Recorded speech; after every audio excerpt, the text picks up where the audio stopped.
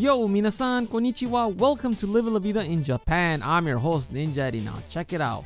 If you're a budget traveler, stay tuned because there's a hotel that you only need to pay 1,500 yen. That is insane, and it's actually a hotel because, in Japan, especially Tokyo, you could get a capsule for a little bit less than 5,000 yen a night, but you're in a capsule. It's like a coffin, basically. And there's also a popular solution where many people go to the manga internet cafes where you could sleep, in a room. It costs about the same, less than 5,000 yen, even cheaper than that. But you're in a booth and you don't really have privacy.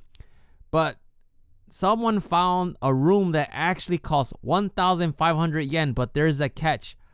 The Pearl Hotel Kasai, which is located in Tokyo, it's not in a bad neighborhood. It's actually a 5-minute short walk from the front door to get to the Metro Tozai line, and it's a 15-minute ride to Nihonbashi.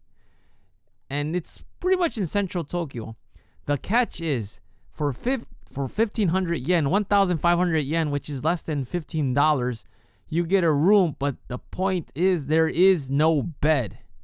Yes, you cannot sleep on the bed because there is no bed. They even are upfront about it. They tell you, we have no bed. You have to bring your own bed or sleep on the floor or your own mattress or whatever it is you do to sleep. But for 1,500, if you're just there to look around Tokyo, who really stays in a room? So I think this is a great deal. I know, granted, many people are going to say, well, people walk around the carpet, they step on it, so who knows what kind of bacteria and stuff like that. But if you bring your own sleeping bag, yeah, this is fine. I mean, also, if you're on a budget, this is perfect. If you're single, this is even better because you literally could, you get your own private bathroom and, you get a TV, you get a desk. You get everything you do in a normal hotel except no bed.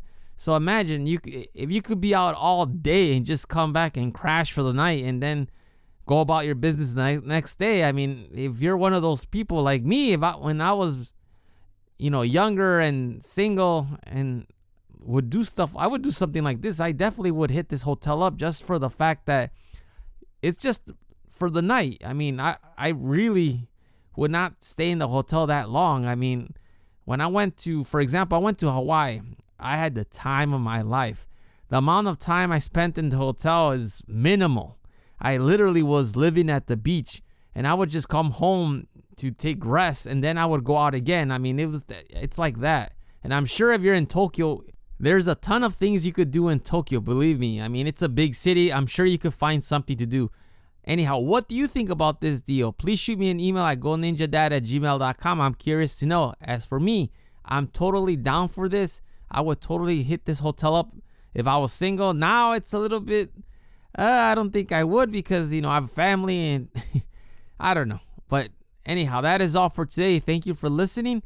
If you have any questions or concerns, please hit me up on my Facebook page at www.facebook.com/Living La Vida in Japan. I am Ninja Eddie. I will talk to you later. Hasta luego. Matane.